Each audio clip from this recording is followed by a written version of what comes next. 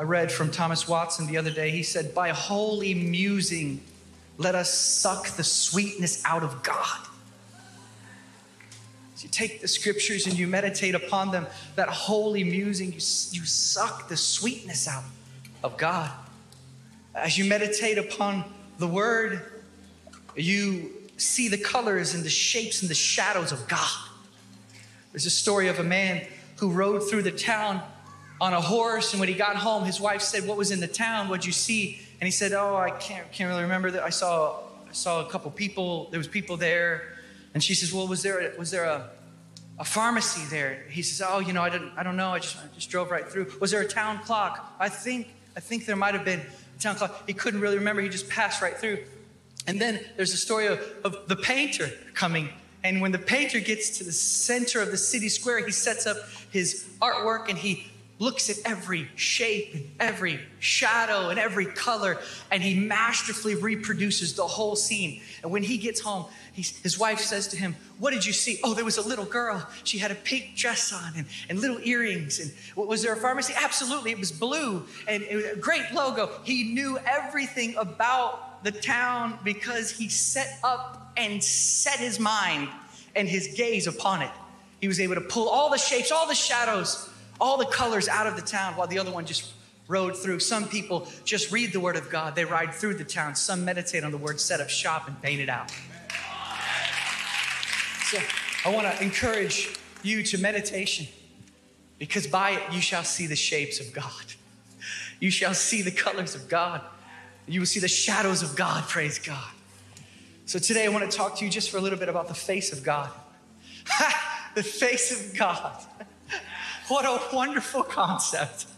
The face of the Almighty. The face of God. From cover to cover in this book, what we discover is that God is crying out, looking for man. He wants to know man. He wants man to know him. He wants and desires and craves intimate, experiential relationship with them. Cover to cover, that's what this book is all about. God crying out for his man, even while we were just longing for the Lord and singing with our spirits. I almost felt as if I could hear God sighing out for man. Oh, like God crying, oh, longing for man. And I can hear Adam in the abyss crying out for his long lost friend that he lost by sin. They cry out to one another, and by Jesus they can meet again. Praise God. So this longing for God that we see throughout the scriptures, there's different people that have really touched God. Daniel is called a man greatly loved, and Noah is called a righteous man. Abraham's called a friend of God. You have John, who's called the beloved, and there's David, the man after God's own heart. But I think when it comes to wonders, the pinnacle is reached when you talk about Moses. Moses is extremely set apart. He's a unique figure. He's probably the most respected figure when it comes to the Old Testament. For by him, we see many things. To go through his whole life would take a long time, but you can actually sum up his whole life by Hebrews when it says he chose to suffer affliction with the people of God rather than enjoy the passing pleasures of sin for a season. What an incredible man this is. To value God, the Bible says that Moses endured seeing him who's unseen. Praise God.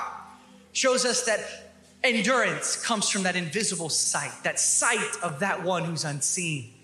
It's the eyes of the heart that gaze upon him. We also see this incredible story. You've all read it. You probably saw it in the Prince of Egypt, where Moses encounters God in a bush that won't burn. And the bush that won't burn speaks to him. What in the world is going on? And as he speaks to the bush, the Bible says that he saw the bush, and then it says, when he turned aside to see, he heard Moses, Moshe. He heard God's voice. Why? Because he turned aside and gave attention to the presence of the Lord. Many people don't experience God's presence in their lives because they don't turn aside to give attention to his presence. He may be right there burning all along, but you won't hear your name until you turn to see.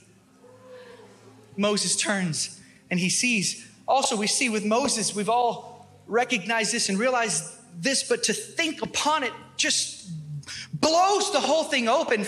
Moses went by himself to face Egypt. The guy stands at the gates of Egypt by himself to face Pharaoh and his whole kingdom. What in the world? What a bold confidence in God. I will go with my staff and I will face the entire kingdom of Egypt. This man is unique. The scripture shows us that he does strange things, like he takes his staff and he throws it down and it becomes a snake. This is not fiction. This is nonfiction, so it's not fiction. This is not fake. This is the real thing, a real snake.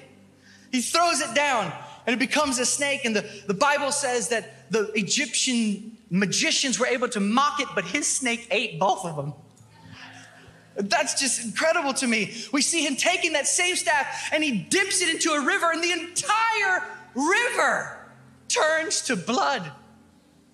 This man, when it comes to wonders, there's nobody like Moses.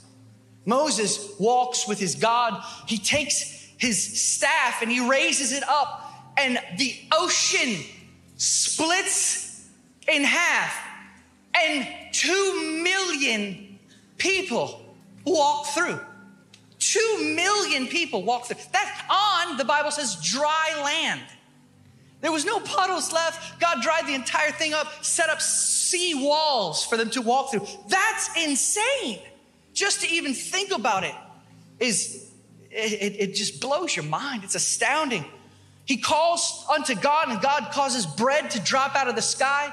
Even when he strikes a rock, the rock splits open. Think about this for a second. Water comes out of the rock, not for 50 people to drink, or 500 people to drink from, or 5,000 people to drink from, but for 2 million people to drink from. That's a lot of water flowing from that rock.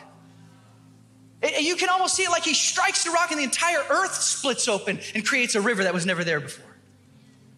This is incredible. We see that he throws the commandments of God down in frustration, and they break because the people will not give God his proper place. We see that he speaks with God and his face shines with glory. The Bible says that he didn't know that his face was shining because of God speaking with him. Because of God's speaking with him, his fellowship with God changed his face. I can see Jesse, King David's dad, sitting down in front of a fire, and all 7 of David's brothers and David himself are there. And Jesse says, "Oh, what story shall I tell tonight?" And maybe it was little King David who said, Moshe, tell us about Moshe. Moses, tell us about Moses. And Jesse says, "It is written that he spoke with God and his face shined." And it's made such an impression on David's heart that he writes Psalm 34:5, "They that look to him become shining." Where did he learn that from? Well, he saw it in Moses. Praise God. He sees that as you look to God, become radiant. And sad at the end of his life, because he doesn't obey God fully, he's unable to enter the promised land. But I want to show you something that is absolutely incredible. Turn over to Exodus chapter 33. I got 7 minutes. I'll get right through this. Exodus 33, listen to this. This same Moses, and this to me is the pinnacle of Moses' life. With the splitting of the sea and the plagues and the glorious things that we've seen through Moses' life, this to me is the pinnacle. If you look at Exodus chapter 33, verse 18, here it is. Moses said, "I pray, show me your glory. Show me your glory." This man has already seen so much. But he says, "Show me your glory." And God says, "I myself will make my goodness pass before you. I will proclaim the name of the Lord before you, and I will be gracious to whom I will be gracious, and I will show compassion on whom I will show compassion." But here's the thing, you can't see my face. Very interesting to me that Moses asks to see God's glory, but God shows him his goodness, which shows me something. The glory of God is a revelation of the fact that he's good. The fact that God is good is the essence of, or one of the wonderful parts of the fact of God's glory. God's glory is that he's good. He also shows him his name. His name is his attributes, the revealing of himself throughout history. And they say, some theologians believe that Moses, when he sees God in this passage, that it's right then that God opens up his eyes to see everything that's happened in the past. And this is how he's able to write of people like Abraham and Joseph and things like this. But maybe what he saw was God being faithful to Joseph even when he's in chains. Maybe what he saw is that God walked with Abraham to a land that he knew not. Maybe what he saw is that Enoch actually fellowshiped with God so much that he was not. He sees something, and it's the goodness of God. He also sees his attributes, his character revealed in history, his graciousness, which is his nature. As Plummer writes, the nature of God is the basis of all spiritual comforts. It's his nature that is the basis for all the comforts that you experience in him. So God wants to reveal to him what he's like, and he calls himself compassionate. Man, this word, I know I've said it in here before, this word moves my heart. Compassion. That he reaches down to be with us and to love us right where we are. But the whole point of my message is this. There once was this incredible man named Moses. But the Bible tells us something, that Moses was not able to see what? God's face. He saw aspects of God's glory, but not the fullness. Why? Because he wasn't allowed to see the face of God. Why do you think that is? Well, I believe that the answer is revealed in 2 Corinthians chapter 4, verse 6. Look at this. God, who said, light shall shine out of darkness, is the one who has shown in our hearts to give the light of the knowledge of the glory of God in the face of Jesus Christ. You say, what is the point? The point is that God had reserved the fullness of his radiance divine to one man who would carry the fullness of deity in a human body. He couldn't show it to Moses because it needed to be filtered, if you will, by flesh. You know, when you have a camera, the light that comes in sometimes is so bright, it's just all white out. You have no information. But if you put an ND filter on there, the same amount of light is still there, but you can see its detail through it, and you see its details. Jesus is the ND filter to God so that you can see what God is fully like and his beautiful attributes and character and excellencies. You see them in the man, Christ Jesus, the fullness, the face of God. Praise God. So you say, what's the message? Well, Moses chose affliction. He chose this affliction with the people of God, but Jesus Christ took the afflictions of the people of God. Man, that moves me. This stuff like this, comparisons like this, exalt him so high and give him his proper place, praise God. Moses saw a burning bush, but Jesus himself is the smokeless flame. Moses, he left Midian to face Pharaoh. Jesus left heaven to destroy the devil. It's just not even comparable. You look at Moses and he has this snake that he throws down, and his snake eats the two vipers, but Jesus became sin and swallowed both sin and death. Praise God. Moses, he dipped his staff and turned a river into blood, but Jesus' cross has covered all generations with blood. For 2 million people, Moses split the sea, but Jesus opened and rent the veil for humanity. Moses prayed and bread fell out of the sky. Jesus is the bread that comes down from on high. Moses sinned when he struck the rock. Jesus is the rock struck by sin. Moses veiled the fading glory, but Jesus' face shines like the sun in his full strength. Yeah, Moses threw down the Decalogue and it broke, but Jesus shattered the boulder that blocked his grave. Moses brought the law to mankind. Jesus writes it inside of mankind. Praise God.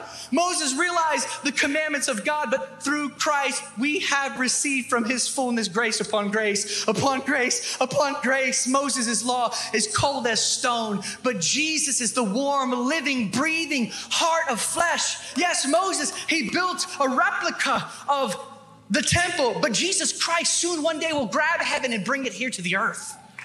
There's no comparison. You look at Moses, and it's wonderful that he built the ark of his presence, but inside of Jesus' body, the fullness of deity was pleased to dwell. Goodness gracious. Moses couldn't enter the promised land. Jesus is the promised land. Praise God. Moses couldn't see the face of God. Jesus is the face that Moses was not allowed to see. Praise God. But he did get to see it on the mountain. It's transfiguration. God fulfilled this promise to him. He let him see it later. So my last point is this, that Moses shows us a covenant, but it's inferior to the covenant that you have. Is it okay if I read one more scripture? Then we'll be done. Look at 2 Corinthians chapter 3. Listen to this. Verse 6, it says this at the end. It says, he made this new covenant, right? The letter of the Spirit, it kills, but the Spirit gives life. The letter kills, but the Spirit gives life. Verse 7, look at this. If the ministry of death in letters on stones came with glory, so that the sons of Israel could not look intently upon the face of Moses because the glory of his face, fading as it was, how will the ministry of the Spirit fail to be even more with glory? For if the ministry of condemnation has glory, how much more does the ministry of the righteousness abound in glory? For indeed, what had glory in this case has no glory because of the glory that surpasses it. For if that which fades away was with glory, how much more that which remains is glory. Then he says this, we use great boldness of speech. In other words, can I be so bold to say? What can I be so bold to say? That Moses put a veil over his face. But in verse 8, it says, but we all with unveiled faces behold as in a mirror the glory of the Lord and are being transformed into the same image from glory to glory, just as from the Lord, the Spirit. Praise God. The covenant that you have is better than what Moses had because it's inducted and inaugurated by Jesus Christ. Praise God. So in other words, Moses had a great, incredible life where he got to go up on the mountain and see God's face. God lives in you. We got to get a new understanding of the new covenant of what we have so that we might take it and run with it and enjoy it to its maximum capacity. Yes, suck the nectar out of God, which comes through the covenant. Praise God. See, Moses, his glory fades. The new covenant only is increasing upon increasing. See, Moses, he instituted the blood of bulls and goats, but Jesus gave his own blood, the blood of God. So you say, how much better is the new covenant than the old covenant? Well, how much better is God than a goat? That's the point that we have this. What's the conclusion? Well, Jesus Christ is the face of God, and he's given himself to you. I'll close with this quote from Sarah Edwards, Jonathan Edwards' wife. She says this. She says, when I experienced him, she says, it was worth more than all the outward comforts and pleasures which I had enjoyed in my whole life put together. It was a pure delight which fed and satisfied my soul. It was pleasure without the least sting or any interruption. It was sweetness which my soul was lost in. It seemed to be all that my feeble frame could sustain, all of the fullness of joy that I had ever felt. This fullness of joy is for those who behold the face of Christ and share his love in the heavenly world. Truly, I had tasted the clusters of the heavenly Canaan. Praise God. You say, Eric, what is your point today? I want to remind us that by Christ, God has given unto us something that Moses craved to see. God has given unto us something that makes what Moses had nothing in comparison to what you have. What is it? The Holy Spirit by Jesus Christ dwelling on the inside of you. Please stand to your feet with me. Can we just turn attention to the reality of what's right here on the inside of you? Why? Because for some reason we go on and we neglect the realities that we already have. Sometimes we get so overwhelmed with the world that we don't recognize that the world is blocking us from the fullness of the enjoyment of God, what God has died to give to us. The blood he spilt for us to pass into him. So let's do this. Let me pray. And we'll just see what begins to happen from there. Father, we thank you for the Holy Spirit. And what we're asking today is that you would unveil our eyes to what you've given to us. Lord, may we not neglect it anymore. May we not treat it as something secondary, but Lord, may it be the new covenant and having you and longing for you, Lord. May it be the number one thing in our lives. May it just change the way we live, change what we value. May it change everything about us to long for you, Lord, that we would be like the bride in Song of Solomon who comes out of the wilderness leaning on her beloved, transformed so much that they say, who is this who comes up out of the wilderness leaning on her beloved? Lord, bring us to that place of revelation of the new covenant and the fullness that we have in the man, Christ Jesus. We praise you. We worship you. Amen. Amen.